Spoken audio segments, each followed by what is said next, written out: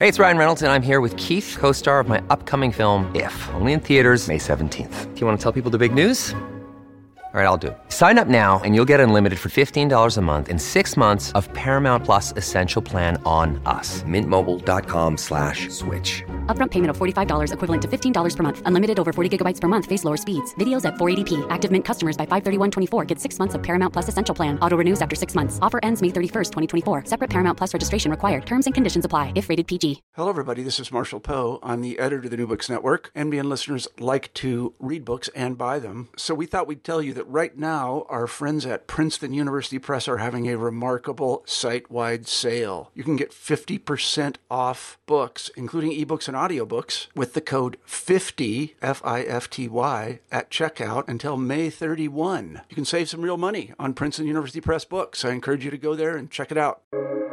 Welcome to the New Books Network. Hi, you're listening to New Books in History, a channel of the New Books Network. I'm your host, Dexter Fergie. Today I'll be speaking with Benjamin Coates about his newish book, Legalist Empire, International Law and American Foreign Relations in the Early 20th Century. It was published by Oxford University Press in 2016 and was reissued as a paperback in 2019. The book deals with something that might appear paradoxical to our 21st century sensibilities. In the wars of 1898 and their aftermath, international law became a really key feature of U.S. foreign policy. It appears as a paradox because the era is remembered for its militarism. You can think of Teddy Roosevelt's Rough Riders storming across Cuba, aggressive colonial expansion into the Pacific and the Caribbean, taking colonies, and even the use of really brutal methods such as torture to quash indigenous revolts. But Coates shows that international law and international lawyers were there all along. So welcome to the show, Ben. Thanks, Dexter. Thanks for having me. Looking forward to it.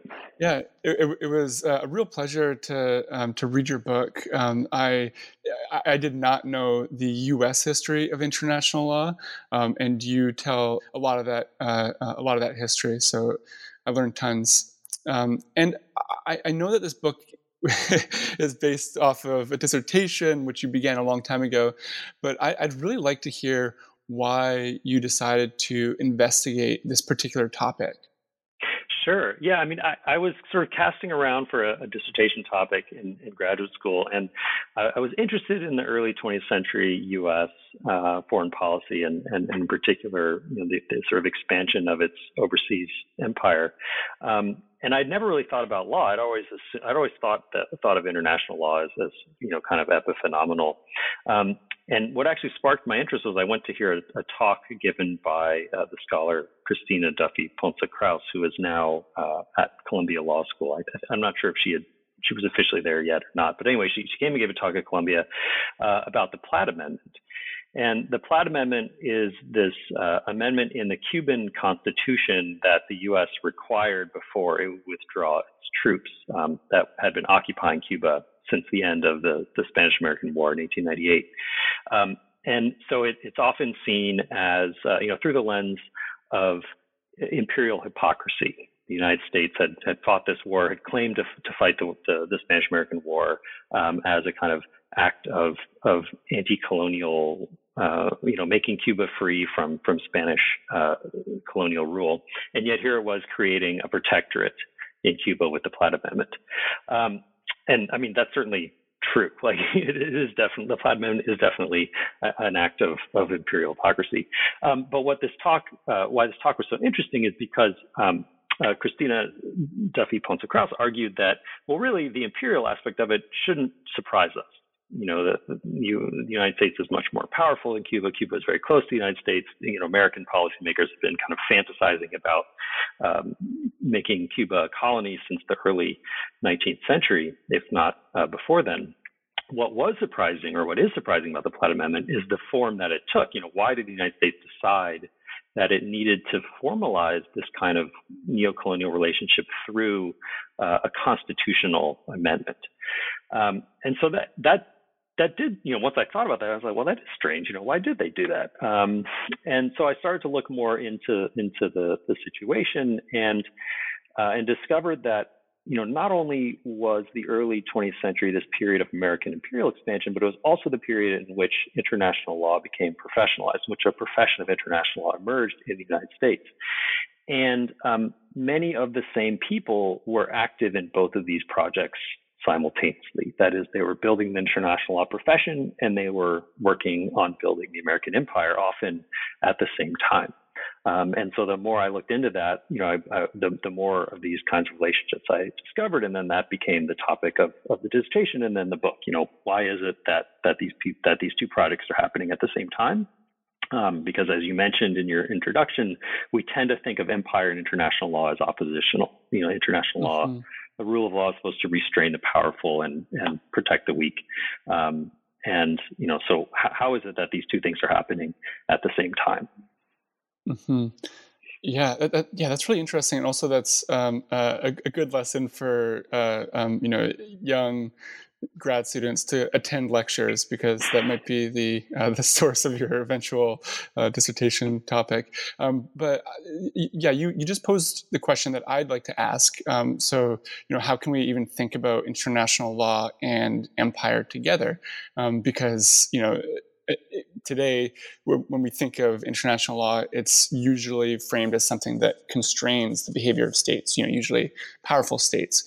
And so, but as you really show in your book, these imperialists were also very much interested in constructing like a legalistic empire within a sort of like international legal order. And so, why would a rising empire want to create such an apparatus? Yeah, great question. So, one way of answering that question is to think about the position of the United States in the world from a sort of geopolitical standpoint. And the way I see it is in some sense, the United States is a kind of a status quo power, in the sense that it's increasing its hegemony in Latin America. I mean, now before World War I, that doesn't really go far beyond the Circum-Caribbean, right? I mean, South America is still, Britain is much more influential there, with Germany coming on as well. But the United States is not enmeshed in the kind of military power competition that's going on in Europe in the beginning of the 20th century. So you could make a case that, well, the United States as a kind of second-tier power hopes that through international law it can prevent the outbreak of a kind of imperial war, or not necessarily imperial war, but a kind of what becomes a world war that would ensnare the United States. So you could make the case for interest there. But I think that an equally powerful argument involves ideology and even identity. And the key ideology that I talk about in the book is the ideology of civilization. And I think civilization both explains how international law could be used to support imperial projects, and it also explains why you could make the credible case in the early 20th century that international law would work to create a peaceful world. So when we talk about civilization, we have to remember at the time it had a singular meaning, right? So today, sometimes people use the word civilization. Well, people don't use the word as much as they used to. But in the 20th century, people sometimes use the word civilization as kind of a synonym for society, right? So you could talk about Chinese civilization, Indian civilization, Western European civilization. But in the early 20th century, when people use the term civilization, they almost always meant it in a singular sense. And in a hierarchical sense. So you could rank societies on a kind of spectrum from civilized to barbaric or savage. And there was also a sense that things could change over time, at least potentially.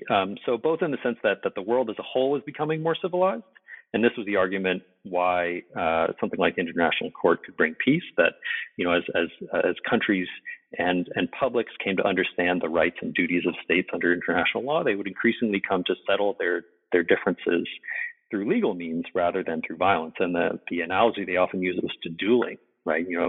Elite Americans in the 18th century would settle their disputes by dueling.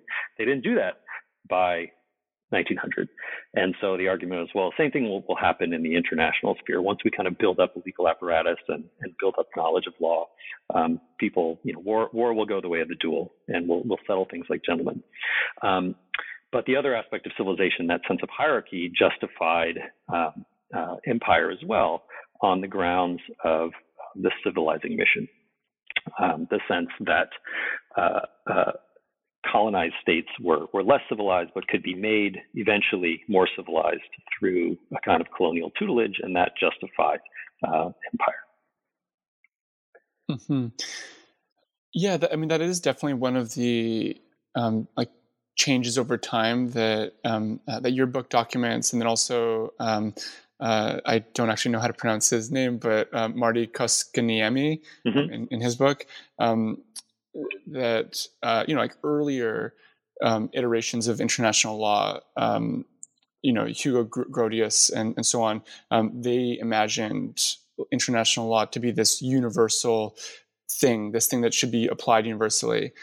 Whereas, when you get to the end of the 19th century, this discourse of civilization starts to become the gauge for whether international law was applicable, and I think that that is really the thing that makes your story legible. Like why an empire would even want to, work within international law, build international law. I think it's important to remember that international law is a form of political argumentation, especially in the early 20th century. Mm-hmm. Right? There's no international court. There's obviously no international government. So international law is a way of making your argument. It's a way, it can provide ways of creating settlements by, having commonly understood types of behavior and creating expectations for reciprocity. But ultimately, it's a kind of a political argumentation, and that's where civilization comes in. And we can talk about that later in some of the specific episodes that I look into, where a lot of what passes as legal argument is in many ways a kind of invocation of the discourse of civilization. Yeah, and so another thing that I would love to hear more about is just the origins of international law itself in the U.S. Can you say something about like where it came from, when it started to cohere into like an actual object of study, a way of understanding the world? Yeah. So, of course, international law has very deep roots. And if you want to define it in its most abstract way as, agreements between separate political entities, then, you could go back into the centuries BC. I think most scholars would say that what we think of as modern international law is mostly a Western European project that emerges in the early modern period, in part as a way of governing relations between fractious European nation states, but importantly as a way of dealing with the differences in the relationships between Europe and the outside world. Because before those, outside of those relationships, there is a kind of, combination of Roman law and Christian law that suffices to govern European relations. But once you have relations with, say, the Ottoman Empire, or really importantly, in the 16th century, once you introduce the Americas into the situation, then it becomes a question of, well, what kind of law applies to them? Because does papal law apply? Does Roman law apply to the Americas? Probably not. And we can see the origins of these ideas of civilizational difference there as well. In terms of the United States, international law is important to the U.S. from the beginning. It's called the Law of Nations in the 18th century. But there's a great quote from Ben Franklin, which I'm probably going to mangle, but it's something like, a rising nation must consult with the law of nations. And so, in the beginnings of the U.S. and during the Continental Congress, you have folks like Washington and Franklin passing around copies of Emmerich de Vattel's book on the law of nations, and I think there's at one point, maybe 10 years ago, it was discovered that George Washington had never returned 2 books to the New York Library. They tried to calculate what the overdue fines would be, but at least one of them, I think it was either Vattel or Grotius, right? So this is something that's important to the U.S. because as it emerges, it needs international recognition. Initially during the Revolution, it needs France, it needs help from France, but even afterwards, it's trying to be accepted as a recognized nation in the Society of Nations, so it needs to understand how international law works. And so within the Constitution itself, it says that the law of nations is part of the law of the United States. But how do we go from the law of nations to international law? And I think that's something that begins to happen in the period that I study. Because really until the late 19th century, when people wrote about the law of nations, they wouldn't describe themselves as international lawyers. Someone like Grotius, they write about all kinds of stuff, right? These are sort of broad intellectuals. They write about religion, they write about trade, they write about philosophy. They're not strictly international lawyers. And so international law starts to be defined as a separate profession, as kind of a specialized profession in the late 19th century. As you mentioned, Martikos Kiniemi has written about this, the founding of the Institut de Droit International in 1873 in Belgium. And there are some Americans who are involved in that. Francis Lieber, David Dudley Field, but they kind of fall out. And so by 1900, you have very few Americans who are part of that society. And that starts to change in the early 20th century with the establishment of the American Society of International Law in 1906. And then really importantly, the founding of the Carnegie Endowment for International Peace in 1910, which just has a tremendous amount of money. I think it's $10 million at the time, but that's equivalent to several billion dollars today. Mm-hmm. And that, has the potential to sort of transform the field, both in the U.S. and in Europe.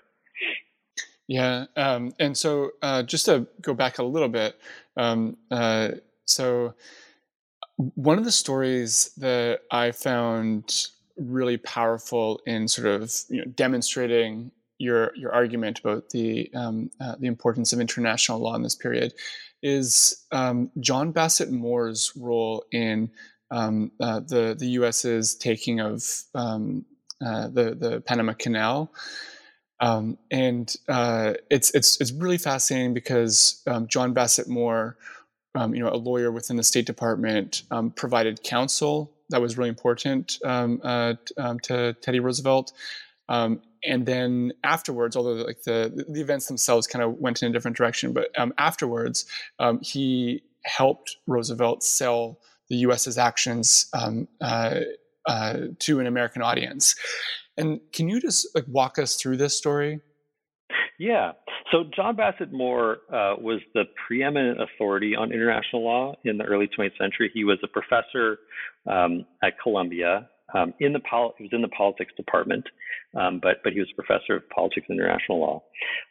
And he was a guy who kind of circulated through all of these different networks of what law was doing at the time. So he was a professor, but he also served several stints in the State Department in the 1890s, again in 1898, and then in 1913, 1914.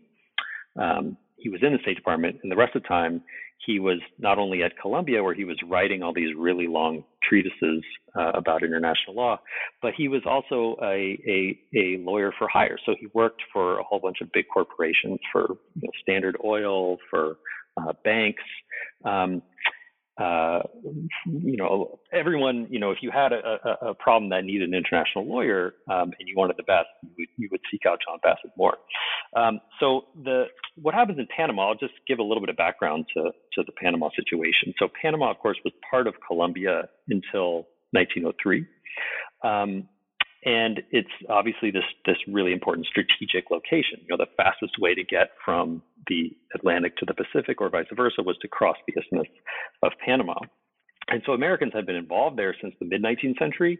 The New York Company had built Panama Railroad in the 1850s.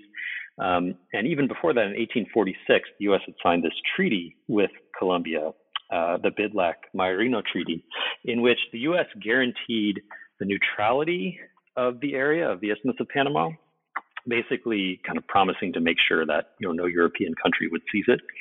And in exchange, Colombia granted the United States the right of free transit for its officials, for its citizens, and for its merchandise.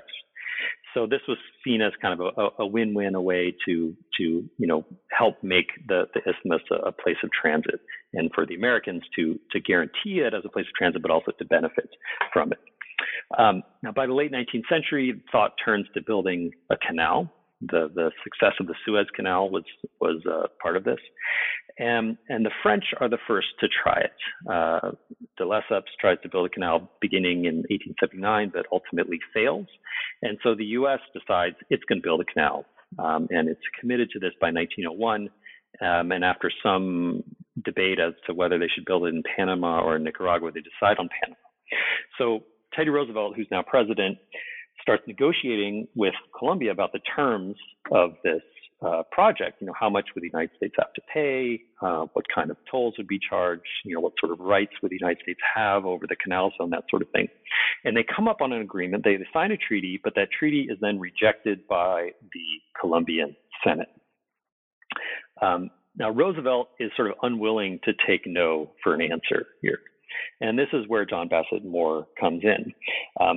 One day he's having a conversation with one of the assistant secretaries of state, a guy named Frank Loomis, and he kind of mentions, I've been looking into this issue, and I think we have a good argument, a legal argument to make as to why we should be allowed to build this canal. And Loomis says, okay, well, why don't you write up a memo and I'll give it to the president. So Moore writes this memo. He gives it to Loomis. Loomis gives it to Roosevelt. And in it, there's sort of two main arguments. And again, to go back to what I was saying earlier, like civilization is central here. So the first argument, Moore says that Colombia essentially has a duty to civilization to allow the building of a canal. And as evidence for this, he cites a speech from 1858 from the then Secretary of State, U.S. Secretary of State Lewis Cass, which is essentially saying that the progress of civilization of the world depends on expanded trade, and that in return depends on transit across the isthmus. And so Moore says, well, now when we think about what does transit mean, it means building a canal. So that's one argument he makes. The second, the slightly more legalistic one, is he goes back to that treaty of 1846, and he says, well, since it guaranteed free transit for U.S. officials and citizens and merchandise, we really can interpret that to mean the right to build a canal, because that's now the most efficient way to ensure that transit. Now, I mean, neither of those is a really good argument, in my opinion.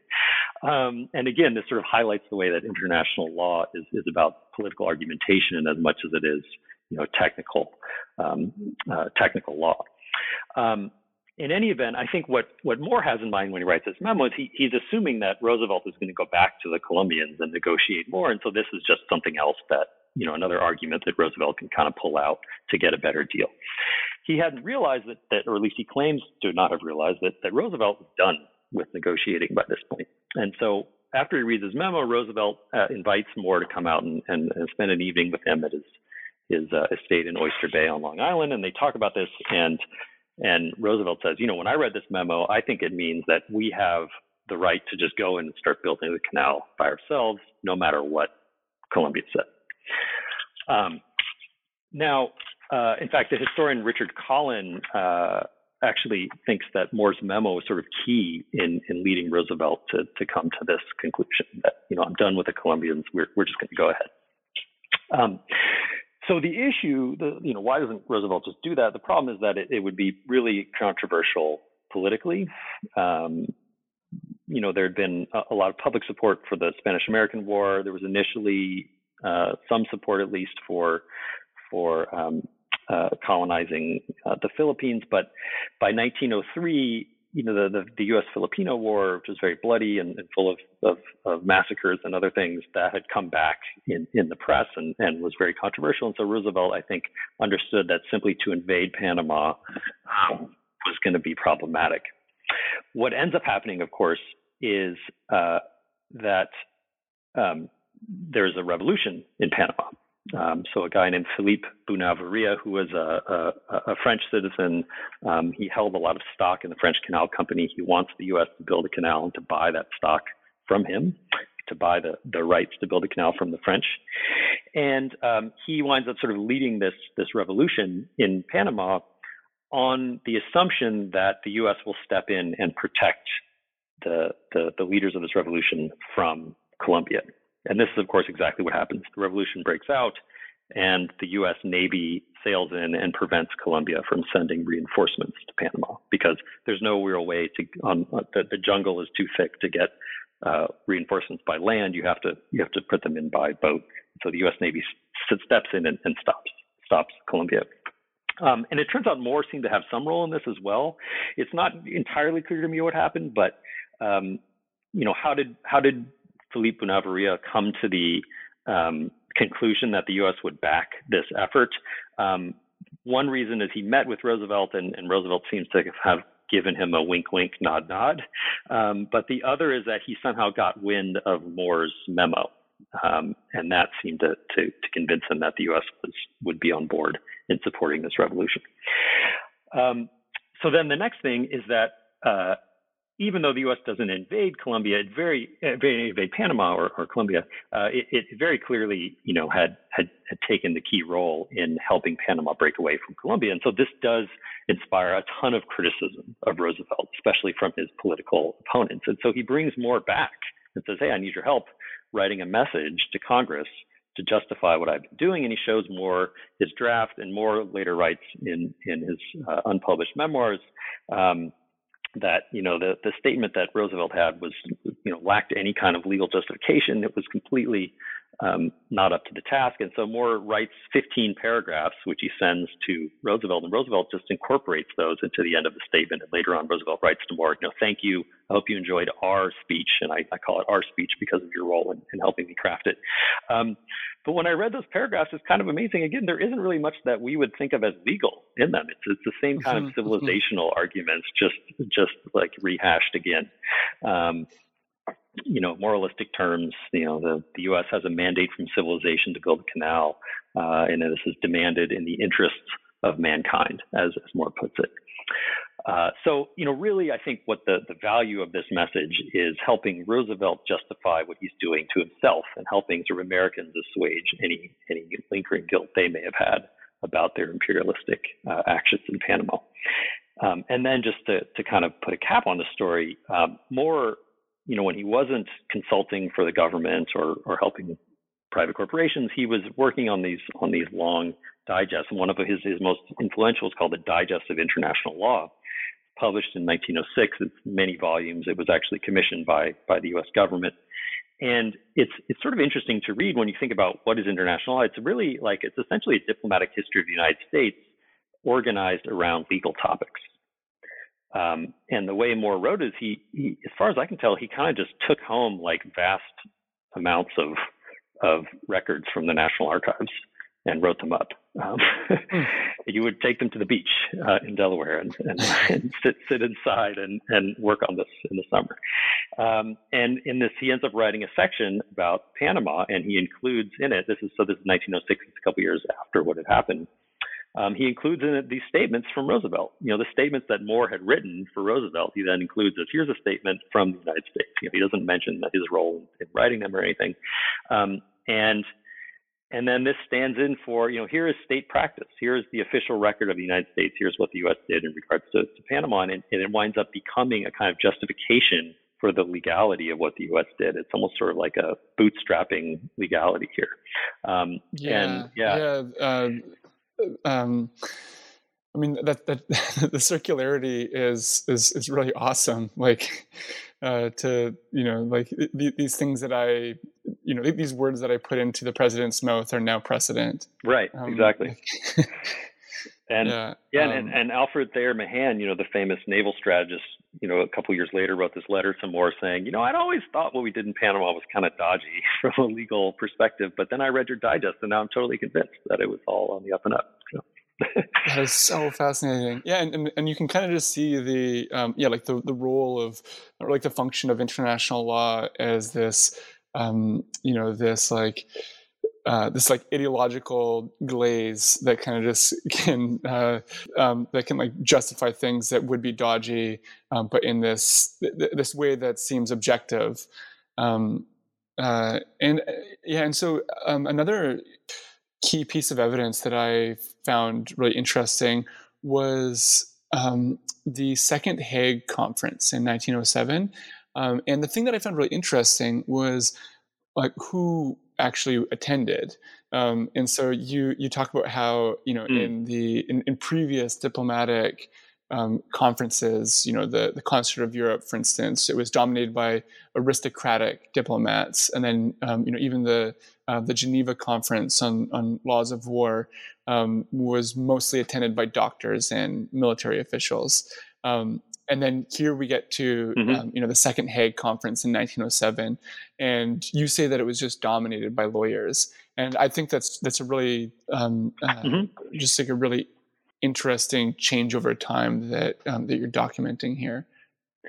Yeah, and it represents this larger transatlantic flourishing of kind of belief in the power of international law to solve disputes.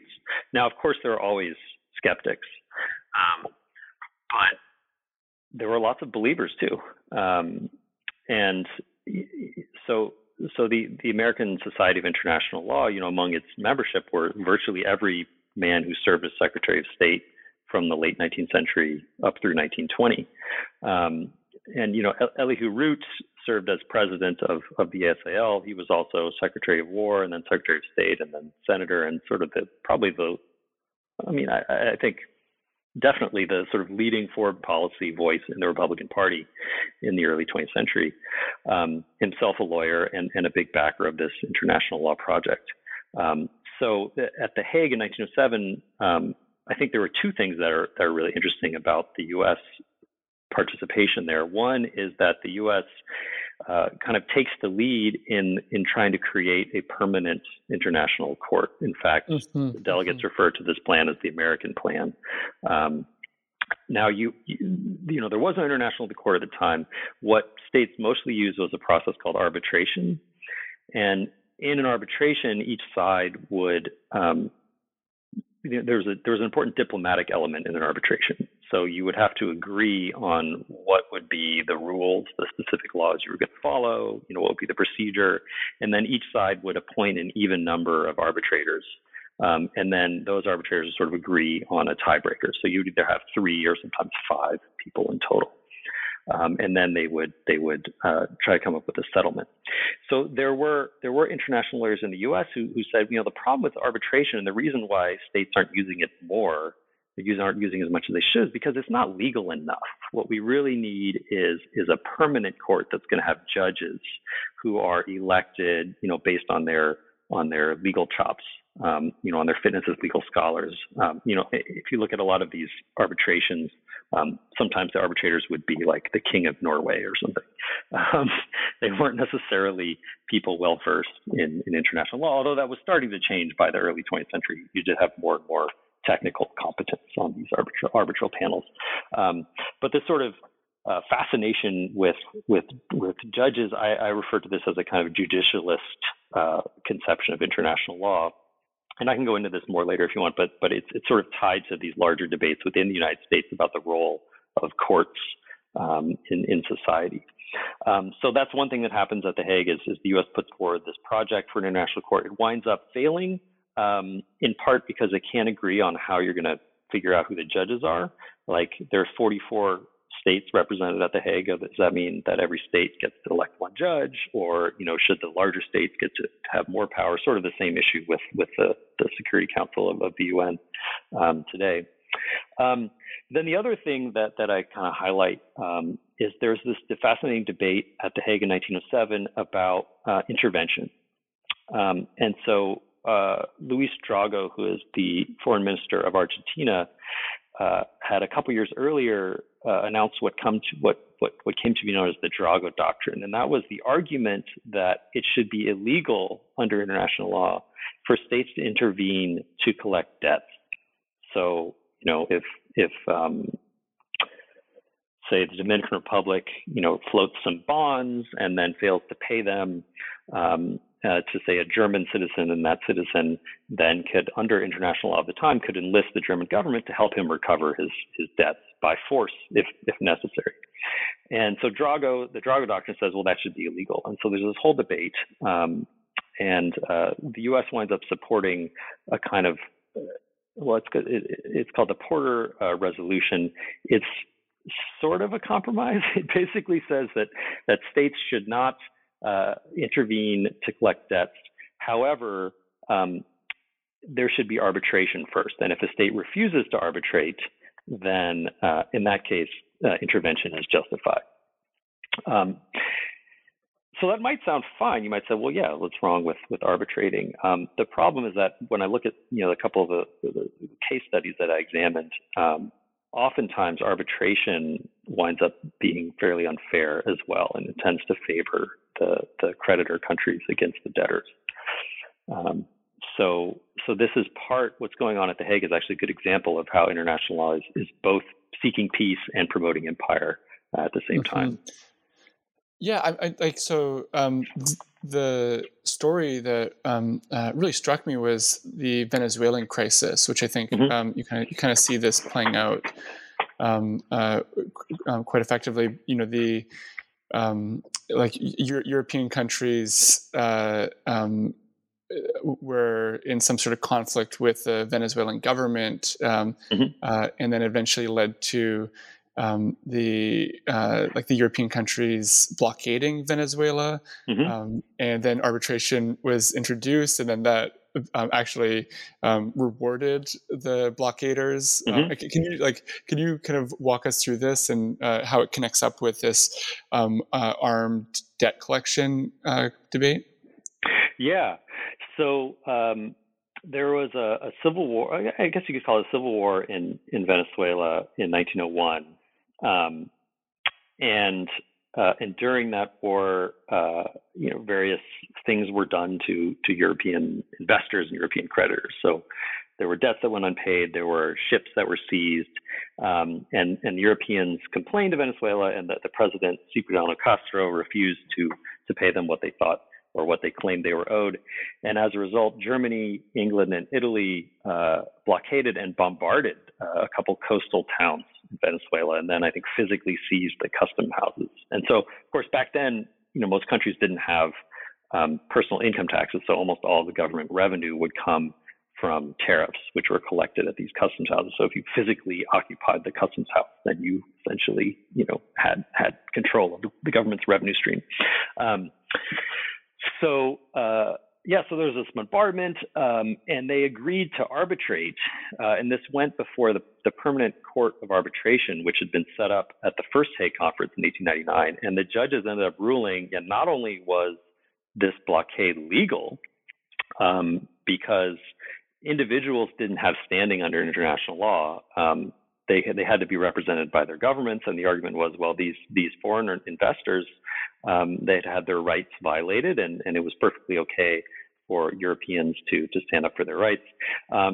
But what you alluded to, what made this worse is that the arbitration ruled, not only was it legal to blockade, but that the countries that led the blockade, their citizens were entitled to preferential payment afterwards, because other citizens of other countries, France, the Netherlands, the U.S., were also claiming that they deserve to be paid by Venezuela, and the Permanent Court of Arbitration said, yeah, but the companies that actually forced Venezuela to arbitrate, they should get paid first. So this seemed to be an incentive for further intervention, and this leads to the Roosevelt corollary, because initially Roosevelt had said, this quote is something like, if an American country misbehaves, let the Europeans spank it, right? Very Rooseveltian kind of turn of phrase. So, it's not my problem. But then he eventually decides that actually it's not a good idea to have these Europeans intervening in the Americas, because they might ultimately decide to seize some territory as payment. And he's especially worried about the Germans in particular. So the Roosevelt corollary is in 1904 to 1905, Roosevelt saying, in cases of chronic wrongdoing, as he puts it, where foreigners are mistreated, someone has to intervene. And since we don't want Europe to do it, it'll be the United States. And so the Roosevelt corollary, I think, can be seen as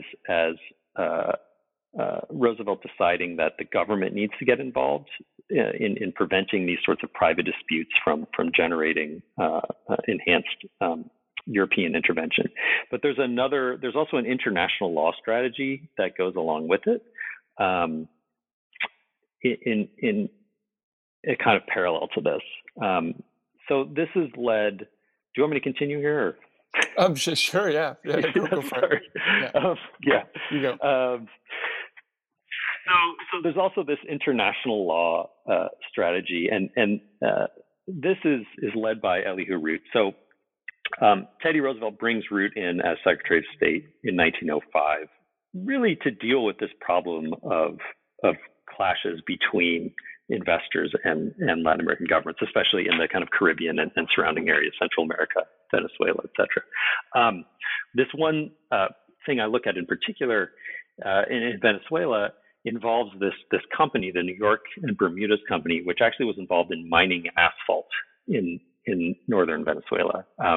When I first heard about that, I was like, what do you mean mining asphalt? What is that about? But essentially, asphalt is a hydrocarbon like oil. And at the time, it was being used to pave all of these rapidly growing American cities. They hadn't quite figured out how to make asphalt from petroleum byproducts, which is, I think, how they make it now. So you would actually mine it you dig it out of these giant tar pits. And so the New York and Bermudas Company in the 1880s had gotten title to this concession in Venezuela, this enormous lake made out of asphalt. And it was supposed to mine it and then ship it to the U.S., and it would pay, fees to the Venezuelan government based on how much it mined. But it turned out, like many other industries at the time, there was an asphalt trust, an asphalt monopoly that owned the New York and Bermudas Company. And so they actually decided it was in their interest not to mine this asphalt. They had other sources. It just wasn't worth them from a cost perspective to dig up this asphalt and ship it to the U.S. And as a result, that meant lower revenues for the Venezuelan government. So this led to a conflict between Cipriano Castro and this New York company.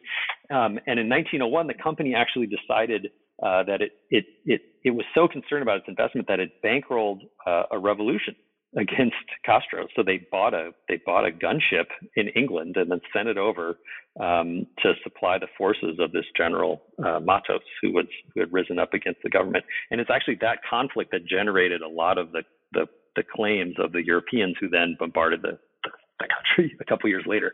In any event, after Castro, kind of consolidates his power, in 1904, he expropriated this property from the New York and Bermudas Company.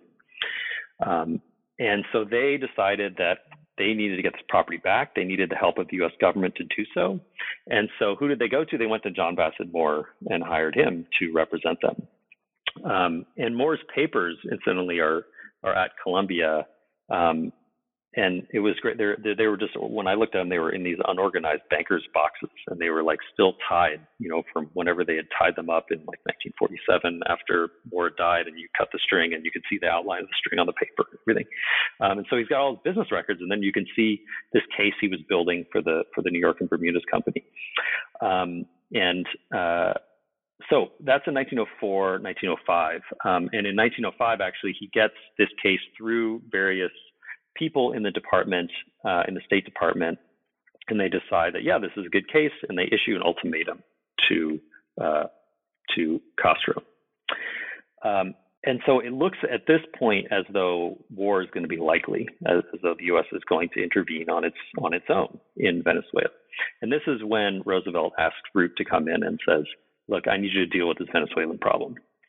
Root, in turn, hires as solicitor, which is a sort of legal post in the State Department, a guy named James Brown Scott, who is soon comes to be the sort of most important figure in the American international law profession. He's He's the guy who runs the American Society of International Law. He's the editor of the American Journal of International Law. He's the head of the Carnegie Endowment's Division of International Law. He's sort of the guy behind the scenes who controls all the pure bureaucracy of the profession. But he's hired. Root doesn't know him. He just brings him in because it's like, this seems like a guy who's good, who understands international law, and I need someone to vet all these claims that these companies are making. Because I think Roosevelt and Root both understand that while they think it's important to back American businesses, that sometimes these businesses are also corrupt, and that they sometimes make really inflated claims about what they're owed. So this is this idea that Root has that, look, if we can increase our legal expertise. And so he hires a bunch of lawyers in the State Department. I think there's 3 of them in 1900. By 1910, I think there's 18 lawyers working for the State Department in one way or another. And the hope is, if we kind of legalize this process, he believes in international law, that this will weed out the bad claims, and it will make it possible for us to make a good legal case for the good claims. And so there's this series of legal investigations of the New York and Bermudas Company, and they wind up in the end saying, yeah, there's something sketchy here about these claims. The fact that the company tried to overthrow the government, that doesn't seem to be totally on the up and up. But at the same time, we can't really find any holes in the legal case. Like, Moore is able, because of the way international law is understood at the time, Moore is able to make the argument that the company should have the U.S. government back it up. And so, Root applies kind of consistent diplomatic pressure to Venezuela, and ultimately, after Castro's overthrown, the new president comes to power, recognizes that if he wants good relations with the U.S., if he wants more investment, he's going to have to listen to these arguments, and so they end up returning the property to the New York and Bermudas Company. So here's a case where sort of international law and the role of men like John Bassett Moore actually has a real important impact.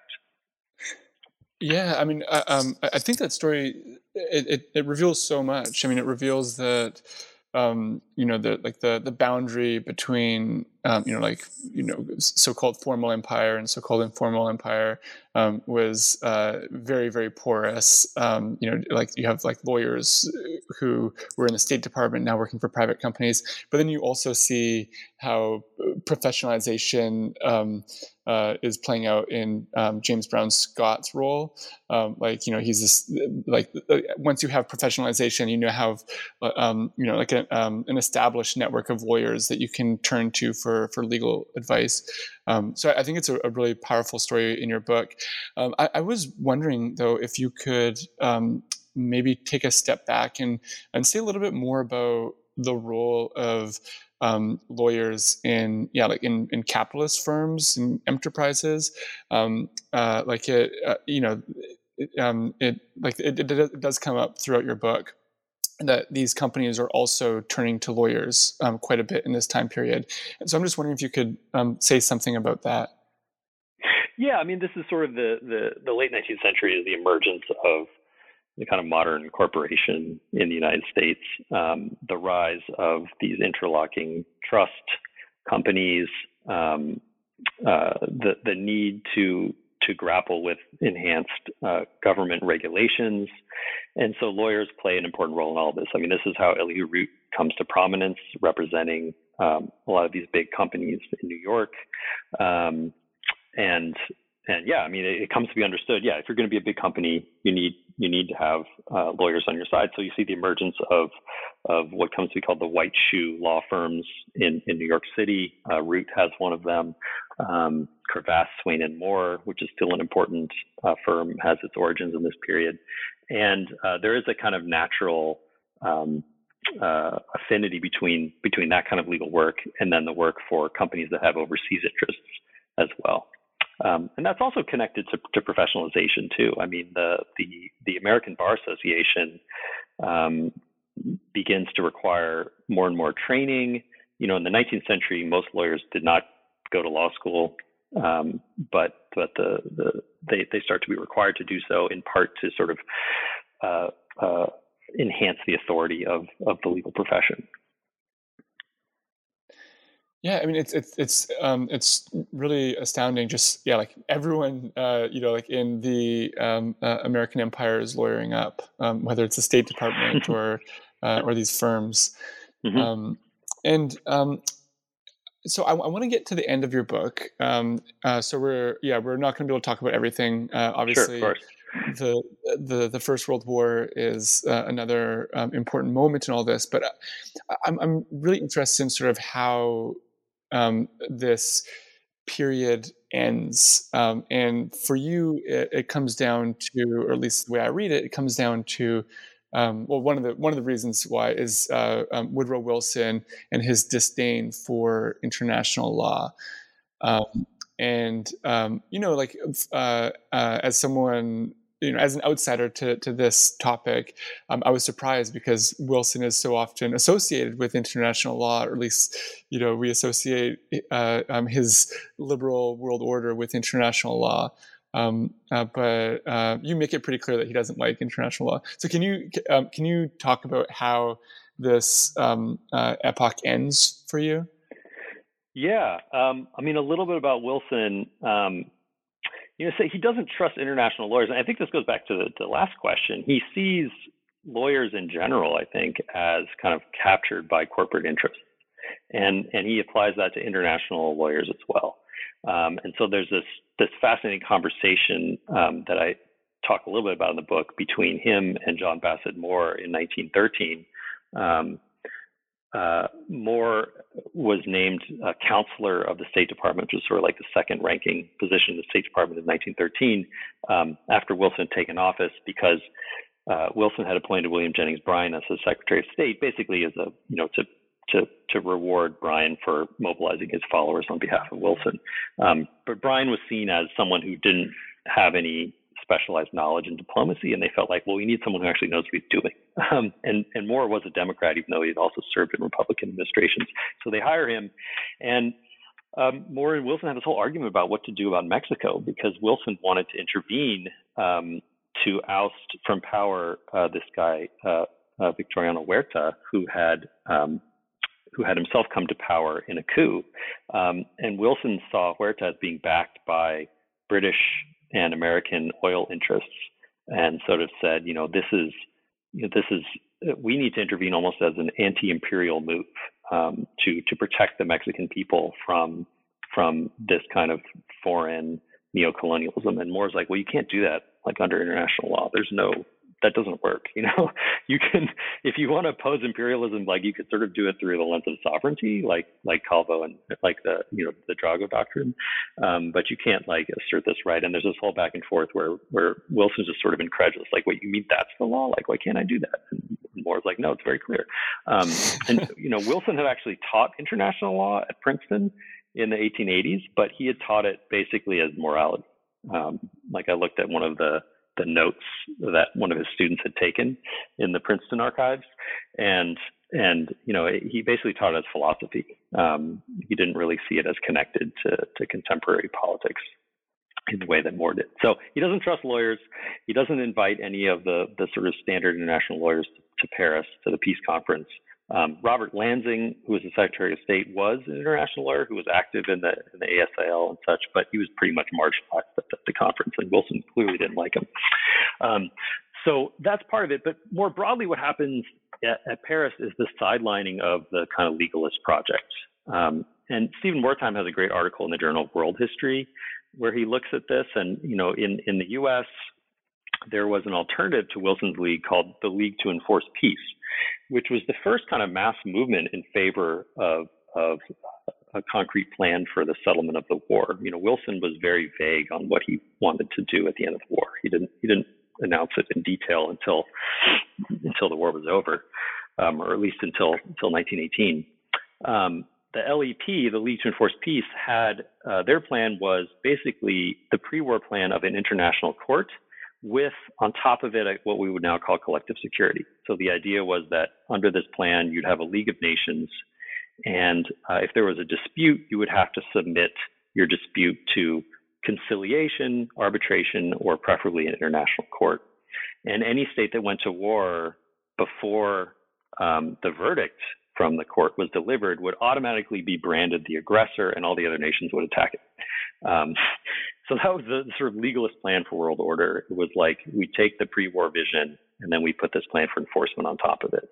The French had a similar idea, and there were some people in England with it as well. But the leadership of the British foreign affairs community didn't like this, and neither did Wilson. And so what the League of Nations did was, although it eventually included an international court, or at least plans for an international court, this was like over Wilson's protest. He didn't want any international court at all, but they eventually included one. But really the essence of the League was the council, right? It's a place for political leaders to get together, to discuss their problems, and then to use their discretion to find a solution. So it was not a legalist kind of solution. It was very different from what someone like Elihu Root wanted. So that's one important reason why the legalist era declines. The other is, I think, just the undermining of the notion of civilization. The legalists before 1914 could make this claim that all we need was an international court. We don't need an enforcement mechanism of any kind, because as nations become more civilized, they will willingly submit to the rulings of an international court. That didn't look so promising after 1914. And so kind of pretty much everyone, James Brown Scott continued to hold on to that vision, but pretty much everyone else said, no, if we want to have some kind of organized world institution, we need an actual institution. We need, some kind of political component. We need some sort of enforcement mechanism. And then the other thing, and this is perhaps a bit more speculative, but I think the sense of transatlantic civilizational continuity was also damaged by World War I. And in its wake, it was harder to see. I think it was harder for many Americans to imagine to imagine that there was a single transatlantic community. That the term isolationism is a misnomer in this period, but a lot of opposition to the League of Nations was based on anti-imperialism. We shouldn't be on the same side with these European empires who started World War I in the first place. This isn't our fight. We need to be out of it. So I think it's that the combination of the sort of Wilsonian rejection of international legal mechanisms with the disillusionment of World War I that shunts international law to the side, although it certainly never disappears, but it doesn't hold the same appeal that it had before 1914. Mm-hmm. Yeah, the speculative argument definitely seems persuasive to me. Reading Stephen Wertheim's book, I was really struck by how damaged even international organization was as a mode of engagement with the world in the United States in the 1930s. Obviously there were tons of people that were tons of Americans affiliated with the League of Nations and supporting the League of Nations and so on. But thinking about cooperation was at least in these formal legalistic modes seemed just didn't seem that appealing. And international law itself changed too. People talked about a new international law of the 1920s, the sense that this older kind of classic style, more formalist style, was now outmoded. Neutrality was no longer so important. Instead, what you needed was an international law that was connected to, actual events and actual social science. So it kind of mirrored the rise of legal realism in the domestic U.S. Legal Academy. International lawyers too said, if we want to understand the world, we have to bring in social science, right? We can't just read old diplomatic arguments and cases. And hence you get the rise of international relations in this period as well. Yeah, exactly. I think in the 20s and 30s, those are sort of competing with each other, right? Yeah. That it's more fluid, and then by the late 30s, there's international relations scholars who like Morgenthau, begins as an international lawyer, and then kind of takes this position of law doesn't work. We need more emphasis on power. Yeah. Okay. So we could talk about this for so much longer, but I do, and I know we're going over time, but that is okay. As long as it's okay with you.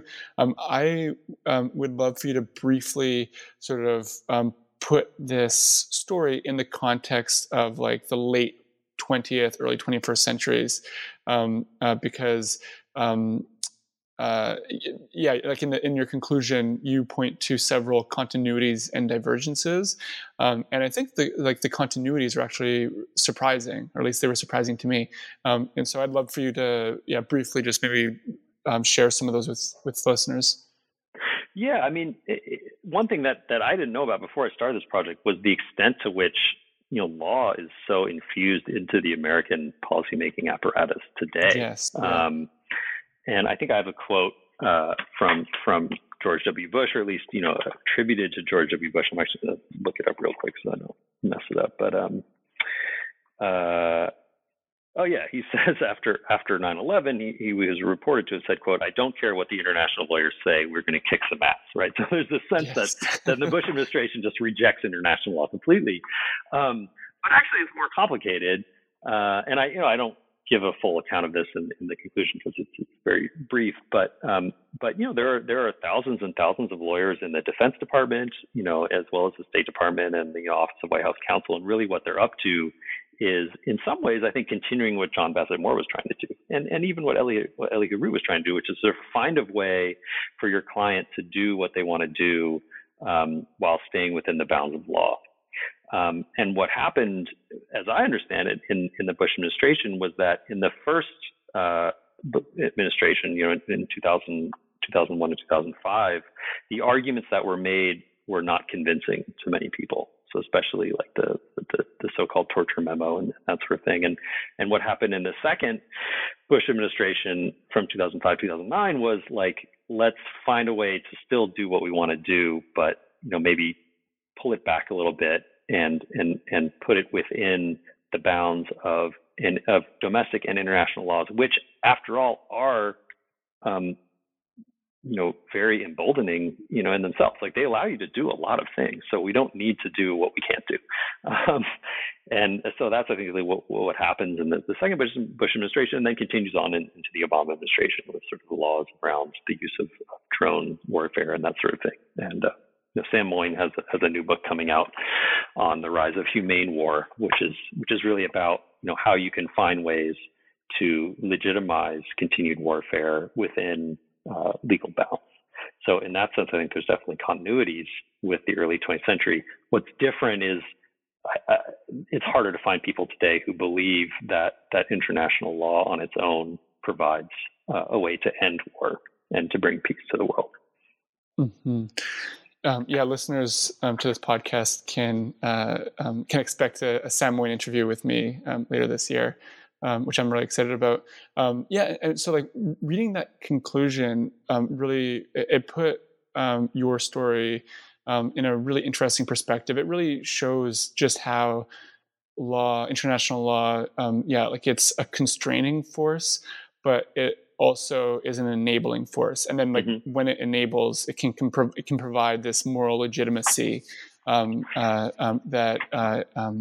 policymakers don't have when they do things unilaterally or when they go against international law. And you start to see the power of international law for a powerful state like the United States. And again, we could talk so much more about this, but I do want to wrap up. So, this book came out a while ago. I imagine since then, you've been working on another project.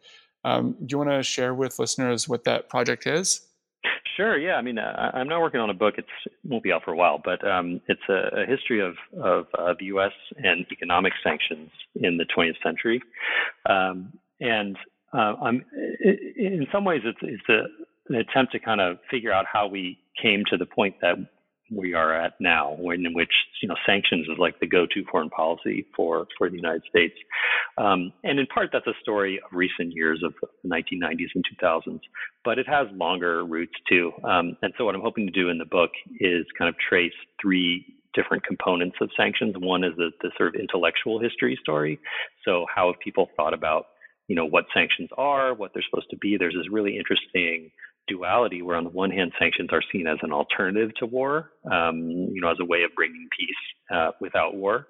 And that emerges, during and after World War I. On the other hand, sanctions can be seen as just sort of war by other means, right? Things that through economic warfare that cause tremendous civilian suffering in certain cases. So there's an intellectual history, also about the kind of debates about do sanctions work? When I'm not actually that interested in that question, but more interested in the when and why have people thought sanctions work and when have they thought they don't work? So there's that aspect. There's also a kind of legal administrative aspect, like the creation of a government apparatus that allows the United States to impose sanctions around the world. How do you do that?